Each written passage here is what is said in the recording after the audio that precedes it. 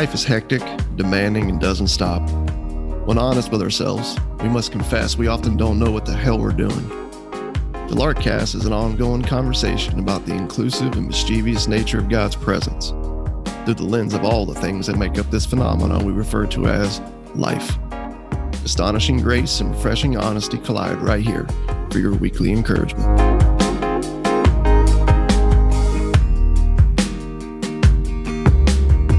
Welcome back to the Larkcast. What's up, Russ? How you doing, man?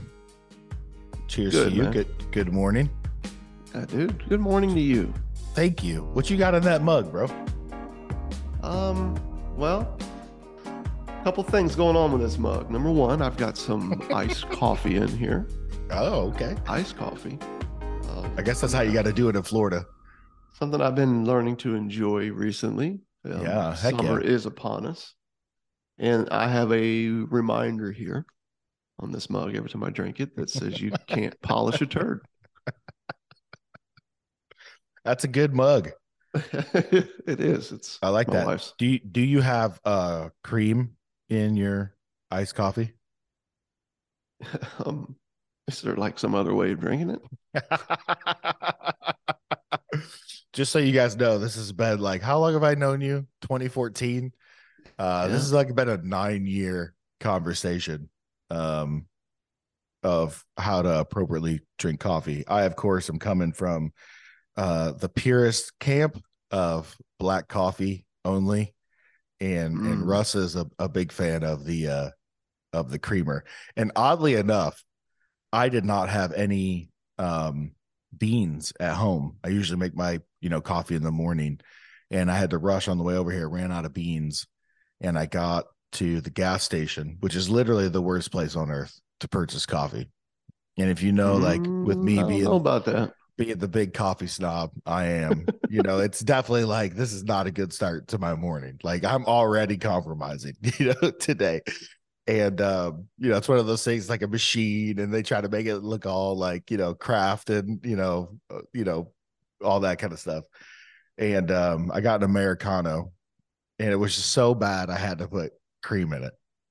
So cream for me is kind of like that neutralizing, thing. When it's just straight up bad, I put some half and half in there. And that's what I got going on this morning. So my day is not off to an ideal start. I'll probably get on to correcting my ways, getting back on track later this afternoon.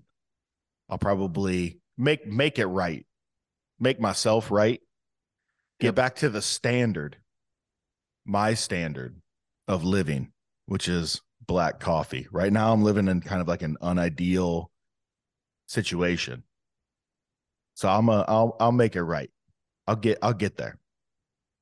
I feel like you could take the word coffee out of that whole scenario and fill it with anything else and just kind of capture the hearts and minds of people around the world. Yeah, I'm just not flourishing right now, No. Yeah, I've got this sort of like picture of like this ideal self that I've sort of concocted, man. Of this ideal cup of coffee. And I'm not there. I'm not there, and there's some things that I'm really going to need to button up, dude, to get there. I will say this on the coffee thing. I disagree with you, dude, wholeheartedly. Oh yeah, I know. And I love your illustration because it leads right into our conversation today. That was smooth, man. That was a little pastoral moment there.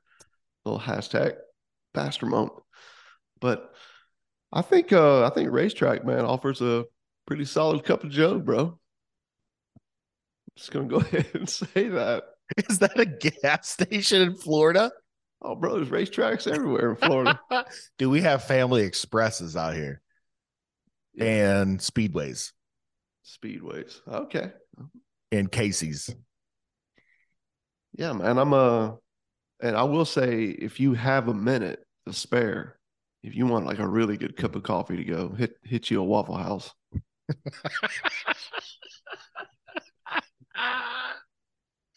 Oh my gosh, man.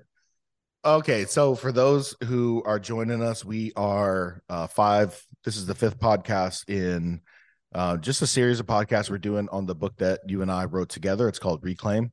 You can get it on Amazon. If you want to learn more about it, go to larksite.com. There's a little description there. But we're podcasting through this flagship resource. It was something that really was like 5-6 years in the making. Kind of started with you just scratching notes on napkins at bars and conversations, and that got turned into like talks and PDFs and workshops that we did. And eventually we were just like, dude, we need to make this thing a book. And in, I think it was like 2019, something like that, we kind of put together in that format and published it. And since we started the Larkcast, we had not began a conversation of this. So that's what we're doing. If you are just tuning in to the Larkcast, so maybe back up a little bit to the very first podcast, Reclaim: Jesus. That's the first one in this series. But today we're talking about really the Christian life. And we've been talking a lot about Jesus, his finished work, everything that was accomplished and wrapped up in that, the freedom, the rest that brings. And so like most people are like, well, okay, well, when are you going to get to talking about, us living the Christian life and doing the right thing and walking in holiness and walking by the Spirit and, all those kinds of things. And one of the reasons why we waited till chapter 5 is because usually people just want to just jump in and start at chapter 5. Yeah. And we miss, a bunch of things. And also to say the reason why we start chapter 5 the way we do is because, man, you could really get some stuff, wrong when it comes to this. And we use the Galatians as a case study at the beginning of the chapter, which really, really quick, just to tee this up. The Galatians were a crew that Paul visited. He brought the gospel to them. They embraced it with joy and with faith. And they were like running, dude. He uses the phrase, they were running well in the Spirit, in love, and in their freedom. Shortly after Paul leaves, these cats come down from Jerusalem and they start to mingle performance with faith. And they say, no, we got to get back to the law. We got to get back to the words of Moses. And dude, they really start to get really tripped up. And Paul gets wind of this, that they were, really the word he uses is bewitched. They were tricked. They were made confused by these dudes. And he was like, hey, really quick, let me ask you guys a question. Like, did you guys receive the Spirit by works of the law, by performance? He was like, dude, who's bewitched you? Who's hindered you? Who squashed this joy that was rooted only in staring at the cross, the place where God displayed his love, the place where he displayed that religion is dead, that you've been invited in this thing the whole time. I'm with you the whole time. I've loved you the whole time. And it's really not about anything you're doing, but just simple dependence on me.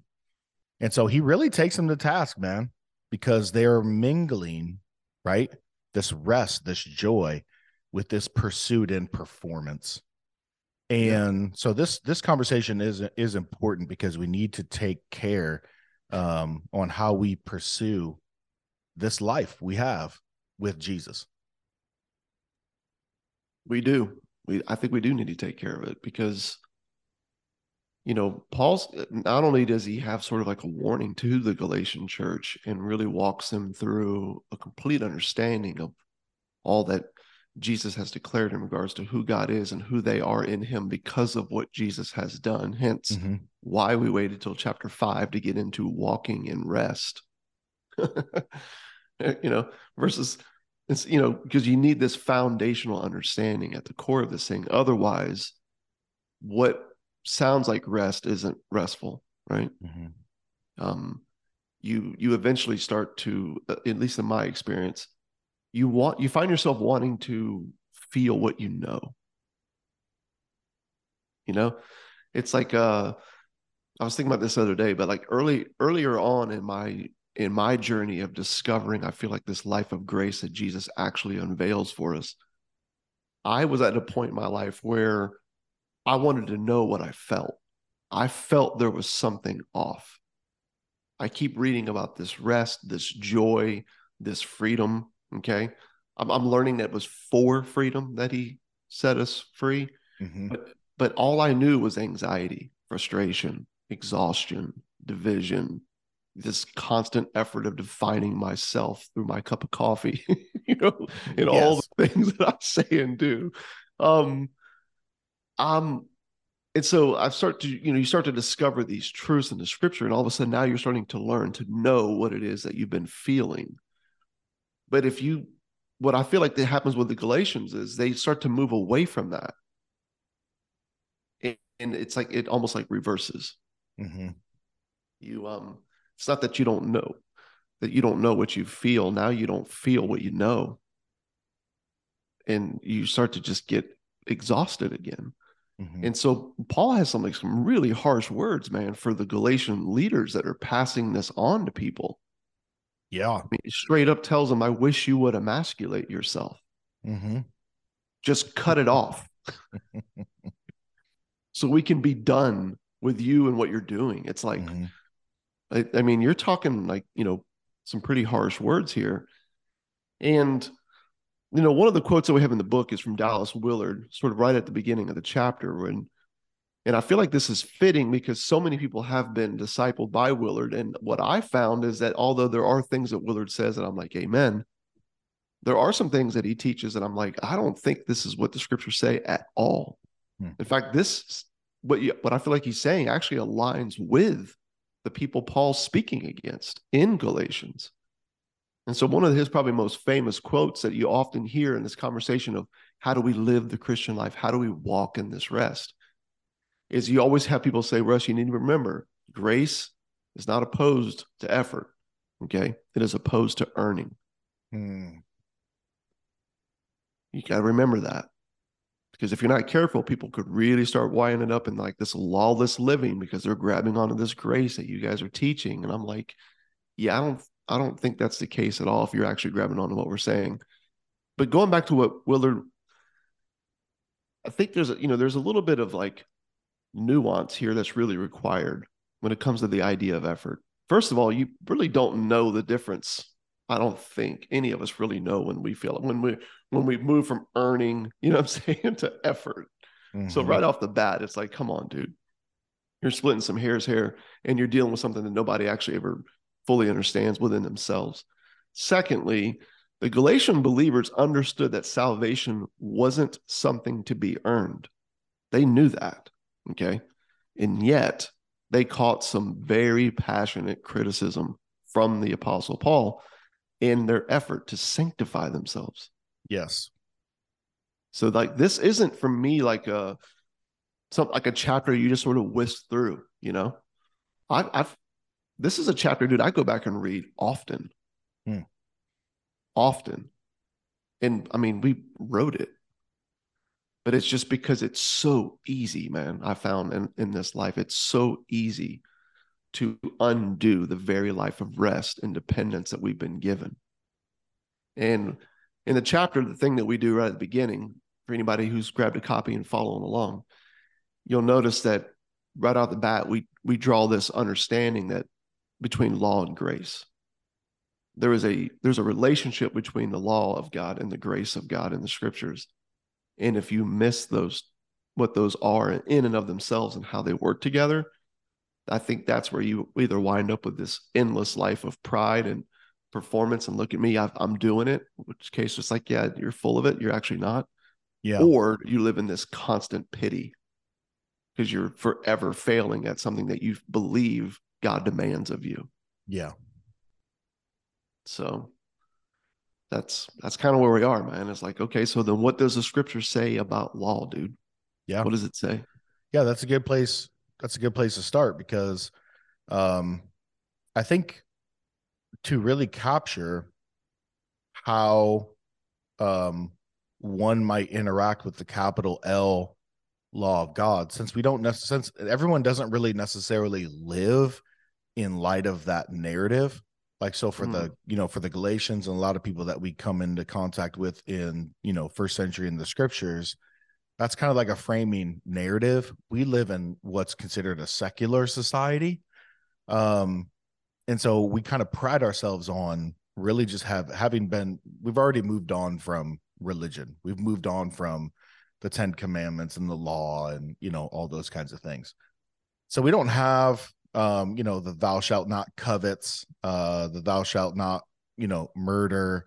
If you're living today, you might live under what we would consider a lowercase L law, which is thou shalt be fit. Yeah. Thou shalt be successful. Thou shalt make impact in the world. Yep.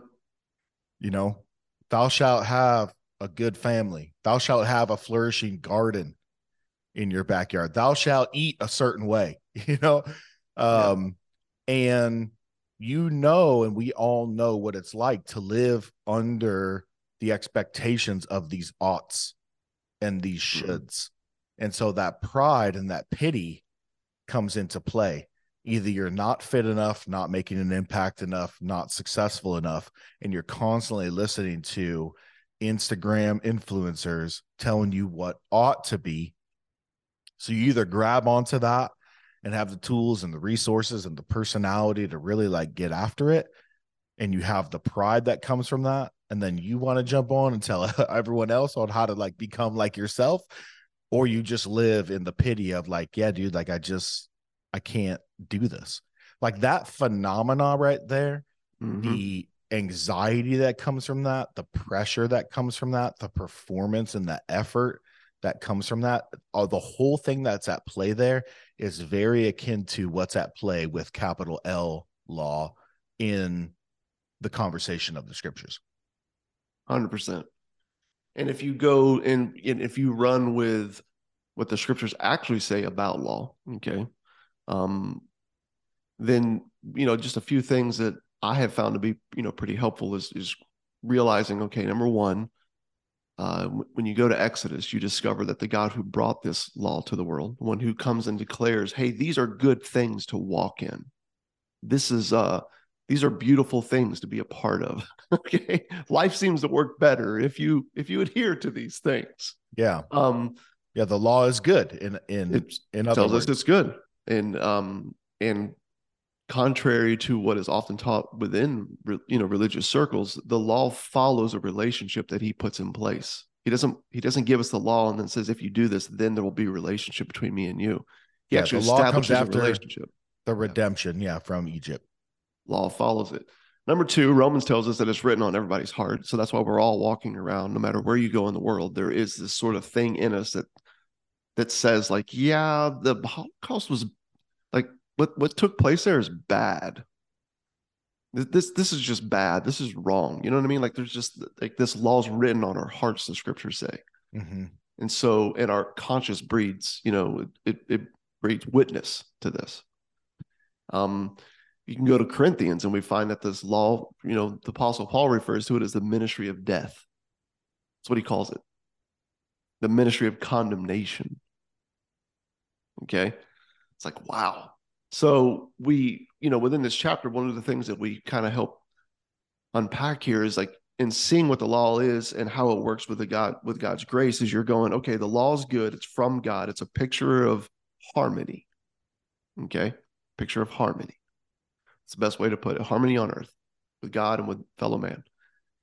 And if we walk in these things that are good, we bear witness to this God who shows us what harmony looks like. Right? This is all good. Okay. Amen. There's just a problem here.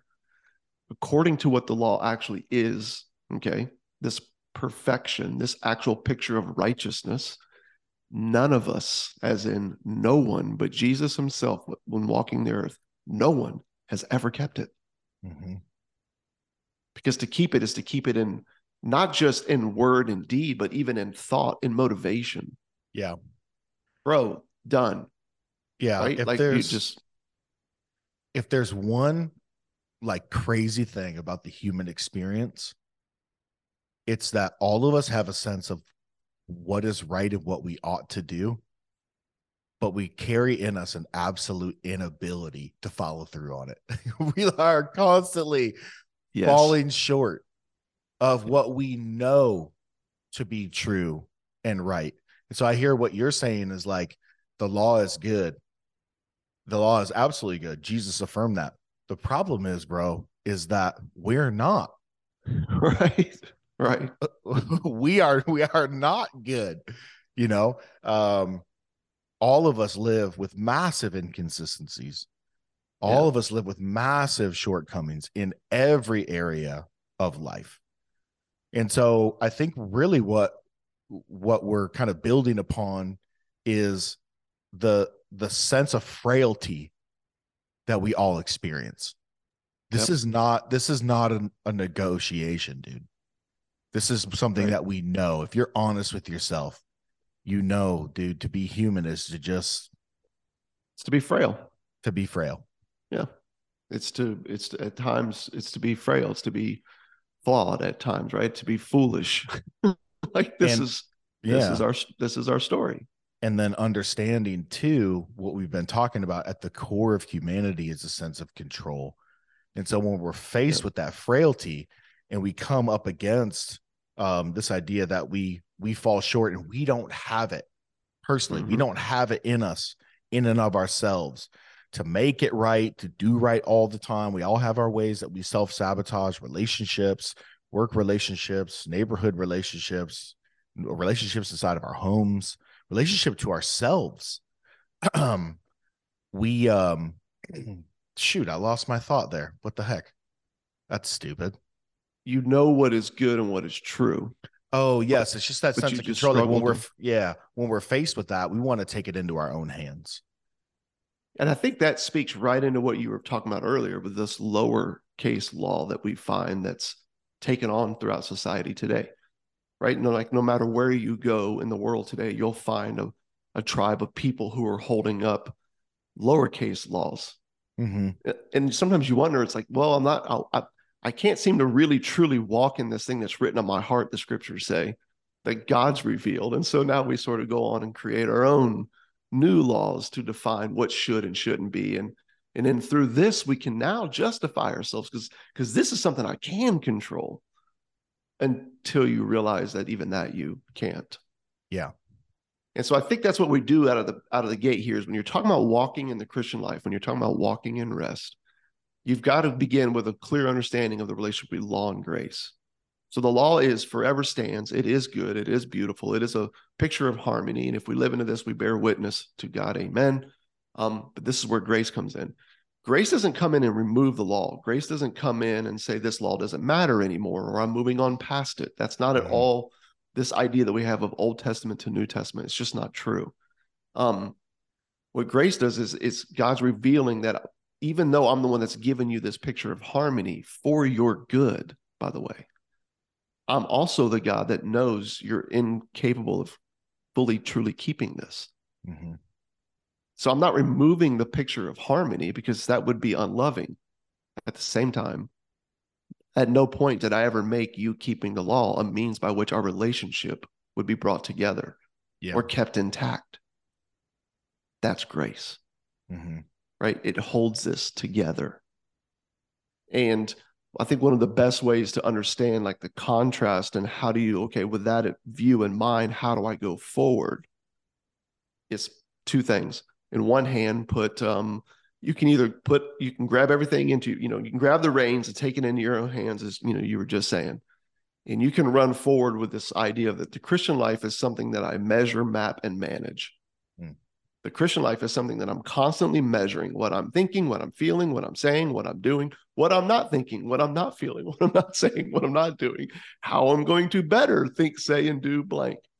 You can go forward constantly measuring that and mapping out ways to go forward, all the different disciplines and systems and structures and services and all these things that we need to do that we've all come up with, and then manage your progress. That can be your life. And sadly, you can find a lot of notoriety in that in American Christianity. And let me just rephrase that, in worldwide Christianity. of what, Yeah. regardless of what's popular. In fact, if you can teach people that, if you can become an influencer of that, bro, you can downright find fame and fortune. Yep. All right. Now, the contrast of that is what I think the scriptures give us, which is not measure, map, and manage. It's wait, watch, and walk in what Jesus has actually given to us. Yeah, there's something about us that doesn't need to be nurtured or even aroused by talks of the law, mapping, measuring, and managing. There's something in us that needs to be crucified. And it's that old self that wants to map, measure, and manage, finds pride, in that. Waiting, watching, and walking only makes sense once the penny drops. In the gospel, the undiluted, unfiltered, 200 proof grace of God, drunk straight with no chaser. Once that is consumed and it is finished and there is rest, that gives way to a life of dependence. Yes. When we embrace the law, it's a way for the old man to find its independence and control under this nice kind of spiritual, guise of, biblical Christianity. We could put it that way. Yeah. Faithful. I'm faithful. Yeah. And that, sadly, this idea of faithfulness has eclipsed the actual thing that matters, which, according to scriptures, is faith. Yeah. Like, this is the difference between all the emphasis and the focus being on you and what you do versus being on Jesus and what Jesus did. Yeah. And, one of the things that I think that I love in chapter 5 is we take some time to really unpack 1 Corinthians 13 for the camp. That's like, well, man, it all just comes down to love for us. That is biblical Christianity. That is faithfulness. Being a Christian is loving God with all your heart, mind, soul, and strength, and loving your neighbor as yourself. Like, this is what he's called us to do. To which case I'm like, yeah, good luck with that. Yeah. Because if you want an example of a community of people that were really displaying very kind of showy ways, really kind of like romanticized and like look at me kind of ways of living out Christianity with like these displays of like talking in tongues and having like deep understanding, of very difficult things. The Corinthians were, they were almost like a showcase, a talent showcase of Christianity. Yeah. And Paul really has some pointed words for him in chapter 13. He does. And it's what's so funny is like it's a chapter you only ever really hear about, right? When you go to like a wedding ceremony. Yes. Which, by the way, there's no wedding going on while Paul's writing this letter, nor is it something that he's addressing. And so instead, he's moving a camp that on one hand does have a very showy Christianity, but then on the other hand, right, it's just completely in turmoil, right? At the same time, like these are the Corinthians. But you're right, dude. He makes it pretty plain, like all these deep understandings, the knowledge, right, that we're all constantly seeking and trying to perfect, the show of the tongues and gifts. How about what is it? Verse 3. Oh, and by the way, all of you who are real serious about service, about denying yourself, about even willing to be burned, be martyred, man, for the cause. Well, listen, guys, just so we're clear, if you've got all these things without love, then you've got nothing. And then again, right there, dude, the old man that's in us. Okay, well, how do I measure my love game? Yeah. How do I map forward my love game? How do I manage my love game? And then if I do this well, then I can help other people measure, map, and manage their love game. Because love, again, that's it. And it's like, no. The love that God's talking about is a fruit of him. Love is not of us. Yeah. It's from somewhere else entirely outside of us. It comes from above, as First John says. We love because he first loved us. Love comes from above. And so you go to that chapter and you go, okay, well, I mean, right out of the bat, like love keeps no record of wrongs. Seeks not its own. Bro, hang it up, man. Seriously? People are, no, dude, I don't keep records of wrongs. Okay, tell me about what's going on in your life. And then you listen to people unpack their story and where they're frustrated in their life and how they're going to the Lord and they're pleading and, because things aren't what they think should be. Yeah. Meanwhile, you're saying you love God. Think about that. You just kept record of wrongs and insisted on your own way. Yet you love? No.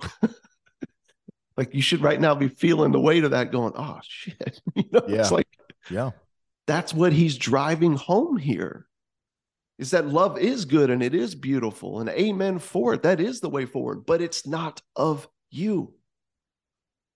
It's not a game of focusing on you and other people and measure mapping and managing your way forward.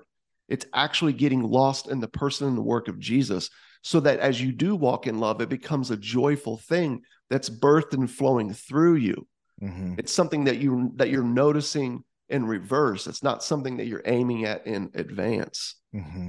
And dude, those are two totally different things. Right. And so that's because it's into the other. This brushes up against, like, what we would call all the spiritual disciplines, or what people have called the rhythms of grace, or the disciplines of grace. And a lot of times what I find in those conversations is it kind of starts with people knowing that they're lacking that pity, that comes from, man, just living in this world, dude, just living with yourself.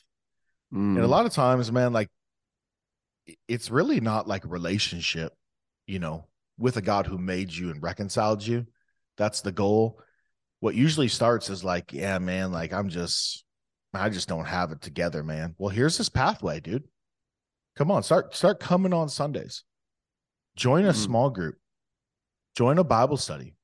Start reading your Bible more. Start praying more. And I think what you're going to find, you're going to start overcoming some of these things, right? So what I'm saying is, a lot of times they're presented as a means to a better you, a more sanctified you, not to get lost in and freaking just be overwhelmed by this Jesus who was God made flesh, who declared it as finished. Yeah. To get lost in him, to get lost in his love, to find rest, in that. Because as we've said before, a lot of times, like, I would say fruit is promise in this life. We get into that. Mm-hmm. God is at work, in us, for sure. For sure. But it's 100%. not so much aimed at in advance, like something that we like take into our own hands. It's more like something that's noticed in reverse. It's noticed in the rear view mirror. A lot of times, dude, like, when love's at play, you don't really like, it doesn't feel like a lot of effort. It doesn't feel like, just this grimy, gritty, just drag of a duty. Yep. When love's at play, whatever you're doing in the name of love is really a joy. Yeah. And you're not at the center of it at all. The other person is at the center of it. Yeah, my spouse needed me to do this thing, and man, I was so freaking annoyed, frustrated, didn't want to do it. Started thinking about it, and I was like, you know what, man, like, to really love them, this is what I got to do, man. And so I just freaking pulled up them bootstraps, dude, and I didn't want to, but man, I got after, dude, and I did it. Things went well, man. They went better. And I hear that all the time. And just to be clear, I say that jokingly. I know you laugh because we do that. You know what 100%. I mean? We're not like above anybody in this. But the point I'm getting at here is, you find yourself going, I don't think that's love. I think that's just you wanting a more peaceful home. And so you did what you knew you needed to do so things would go better, which is not a bad thing. I'm not saying, like, no, don't do this. I'm just saying you're free to stop calling that the fruit of love. Okay, let the fruit of love be from above, and it's beautiful and it's simple and it's something, again, you'll notice in reverse. And I think that's the life that God's inviting us into. And to contrast this whole measure, map, manage thing, again, what I was saying earlier, that is a you take up your mantle and make it happen way forward, versus what I find in the scriptures is no, wait, watch, and walk is what it seems to be, this life of rest. Yeah. This life of walking in faith, hope, and love. And in Galatians, Paul literally says this. He says to the people, chapter 5, okay, verse 5. He's talking to this like misguided, right, spiritual effort that these believers have grabbed onto. And he says, listen, for through the Spirit, by faith, we ourselves eagerly wait for the hope of righteousness. For in Christ Jesus, okay, the one in whom you live, the one who is life, neither circumcision, religion, okay, effort, managing, nor uncircumcision, okay, lawlessness, counts for anything. Neither one counts for anything, but only faith working through love. So right off the bat, you're going to notice, those words that if you go back to 1 Corinthians 13, they're right there: faith, hope, and love. For this is the life God has given us. Mm-hmm. And I think what we're doing in chapter 5, what we're saying, if you don't see this, okay, you can easily spend your entire life pursuing an idea of what it means to live the Christian life, to walk with God, to be faithful, and completely miss the actual life God's given you. It's a life of faith, hope, and love, but it doesn't come from pulling up some bootstraps, man, and a bunch of disciplines that you put into place. It actually comes far different from that. So Paul, like, already, right, told these believers that the righteous shall live by faith. We see that in chapter 3. Okay, verse 11. And it makes sense, and we have this written here. It says it makes sense that he would call them to a life of waiting in faith because of this. The word wait in scripture does not mean sitting back and twiddling your thumbs. Okay. Instead, it looks like someone eagerly anticipating the arrival of their Uber driver when standing outside a restaurant on a cold January night in Chicago.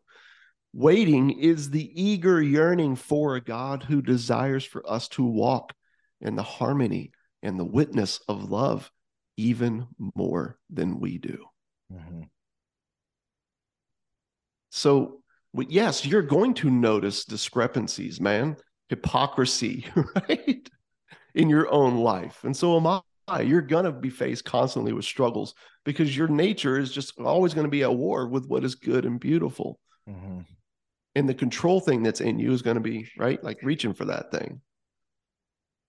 And so Paul says, wait. We wait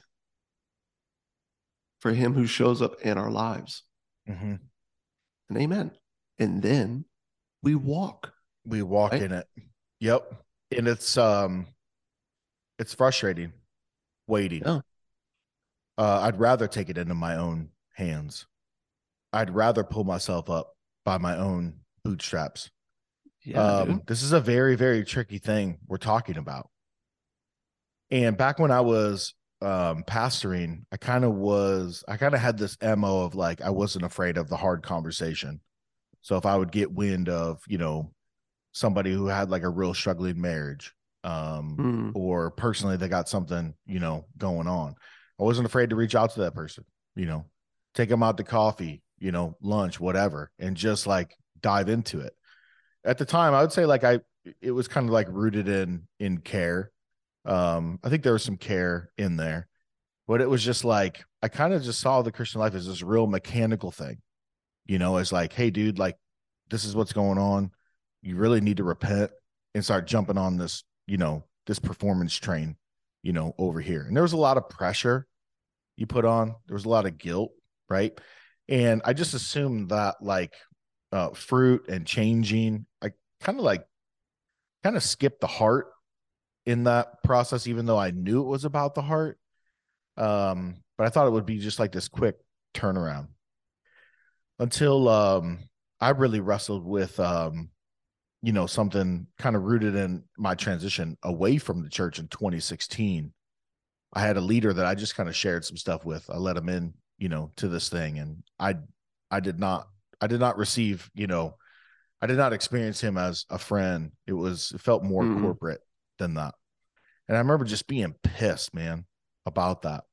this is supposed to be like this leader of my life. And, instead of being a friend, it was just kind of like, all right, cool. Like, let's start this transition process, kind of a thing. And it was just so lame, dude. It was so lame.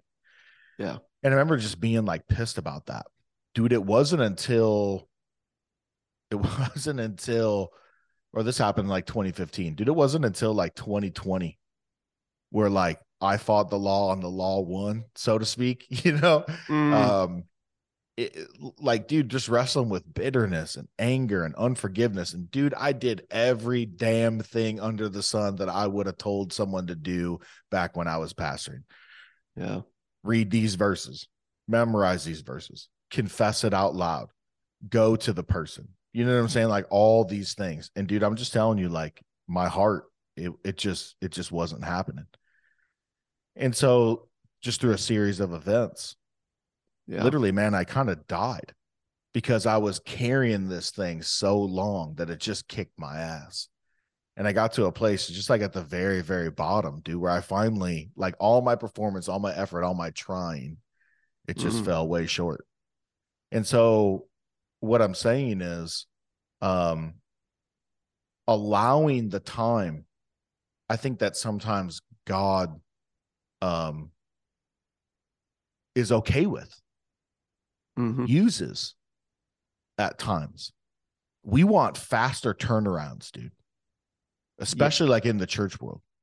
We want it to go quick. We want like one conversation, 1 week, and boom, the guy's experience or the gal's experience, like this kind of turnaround. Waiting, watching, and walking, and depending on him, dude, a lot of times that's a really, really long process. We don't have the patience for it, nor do we even have it in our understanding that that's even like okay. Yeah. Like, no, dude, like repent now, change now, start doing these things now. Yeah. I think we fail to see that, it says in that verse that we were quoting from Galatians, we eagerly wait for the hope of righteousness. That's a phrase that's referring to God's not interested in plastic fruit. Yeah. Because plastic fruit's not real. Mm-hmm. It doesn't taste good. It doesn't make delicious pies, Sorry, I'm thinking about fruit and pies right now. We've been cooking a lot lately. We always want to like walk in this fake plastic, like deliverance. We had this moment. Yeah, cool, man. I realize this is right. Man, I'm delivered. Cool. Like, and then like you tell all these people in your community, or you tell your pastor, or like you say it to yourself. And then all of a sudden you're like, man, I'm not really fixed at all. I still kind of am really struggling with this particular thing in like a very, very deep way. But now we have to posture as if we're delivered. As if we're doing better. Yeah. As if we're doing better. And the whole thing, dude, is just you trying to be Lord of your life. Yeah. Like that's just like the thing staring at us, in the mirror is faith, this life of faith, hope, and love. Faith would be the waiting independence on Jesus, which is something that I love in your story that you just shared. You had a real game plan for how to do this with the measure, map, manage, framework. I was dipping into all the tools that I had, Yeah, and tools, like, they work great on an engine. They don't work great on a human heart. You know what I mean? This isn't mechanics. And so by faith, you were waiting independence on Jesus. And then hope, right? Faith, hope, and love. With hope, you were watching for the fruit of righteousness, the fruit of someone else, giving you this forgiveness, letting go of the bitterness, being able to love in spite of all the wrong that was done against you, man. That's not something you can conjure up. No. But through time, because God knows I tried. Not our time. Yeah. He did exactly what he promised he would do in Philippians. He completes the work that he started in you. And I think that's where the walking comes from. It's walking in the promised fruit of Jesus. His yoke is easy. His burden is light. His words, not mine. Okay. And he will complete the work. And he will do it in his time. Yeah. And we have the joy of living a life independence on him like children, which, is pretty fitting when you look at the difference between, independence and dependence. This is why Jesus held up children as examples of the greatest in his kingdom. And I'm just going to go ahead and end here, dude, because I love this, and it's right at the end of the book. It says Jesus holds up children as examples, the greatest examples in his kingdom, because they have no moral resumes to boast or a spiritual prowess to bring to the table. What do they have? Well, they have empty hands waiting to be filled and empty mouths waiting to be fed. They are the quintessential models of reception. This example is fitting when you realize that Christ's kingdom is all about God giving and us receiving, not us accomplishing. That's why Jesus said to a reluctant Peter when attempting to wash his feet, "If I do not wash you, you have no part of me," Peter. Translation, the only way a person experiences Jesus is through being served. Dude, we are free to stop obsessing over our need to get better. Yeah. In fact, when you stop obsessing over your need to get better and how you're getting better, that is actual sanctification. Right. That is growth. Yeah. That is the Christian. Yeah, we call it self-forgetfulness. The other stuff is like a lot of like a radical introspection. You're constantly like examining your heart, looking at yourself, working on yourself, all these spiritual disciplines, you're looking inward. That's kind of what I was alluding to earlier. Sure. It's just this radical introspection. Faith, by definition, is to look outside of yourself onto something else. Yeah. It's to, it's to cast your trust onto another object. And I think if there's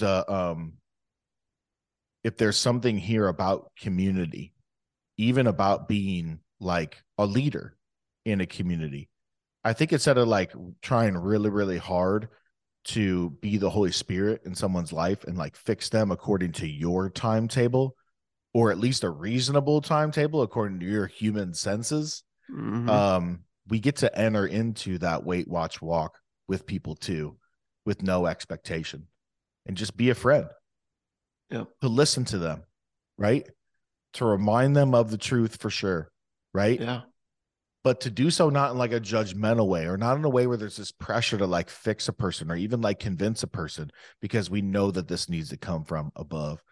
And so we get to patiently just be a friend to someone, because we know that this is his gig, dude. This is his work. Like all this stuff, dude, is like way above my pay grade, man. Like I am not, like when Jeremiah 17 said the heart is desperately wicked beyond comprehension, who can understand it? Like I can't even understand my own heart at times, let alone someone else's. And the very next line in Jeremiah 17 is, I, the Lord, I know it. I know the human heart. And so that's where he's at work. That's his expertise in a place that's a mystery to us. So we get to just trust alongside of a friend as they hurt through whatever, this thing that they're, trying to overcome. It could be a bitterness thing. It could be, a personal just, thing that is sabotaging their relationships around them, an anger thing, or, whatever. We get to just be a friend to them with no strings attached, no expectations, and just wait with them in that particular thing. Yeah. Yeah, one of my favorite lines that we have written down anywhere is from Annette when she talked about discovering the church as friends without next steps. Like, there it is. I'm a friend. I have good news. And I'm just going to walk with you in it. Yeah. And whatever the Lord does, he does. So in me good. And in you. That's what it means, dude, to walk and rest. That is Reclaim chapter 5. And there's a lot more nuggets in there for anybody who's grabbed a copy. You'll see it when you dive in, but yes, man, enjoy.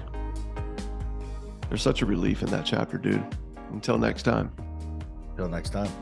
Cheers. Cheers.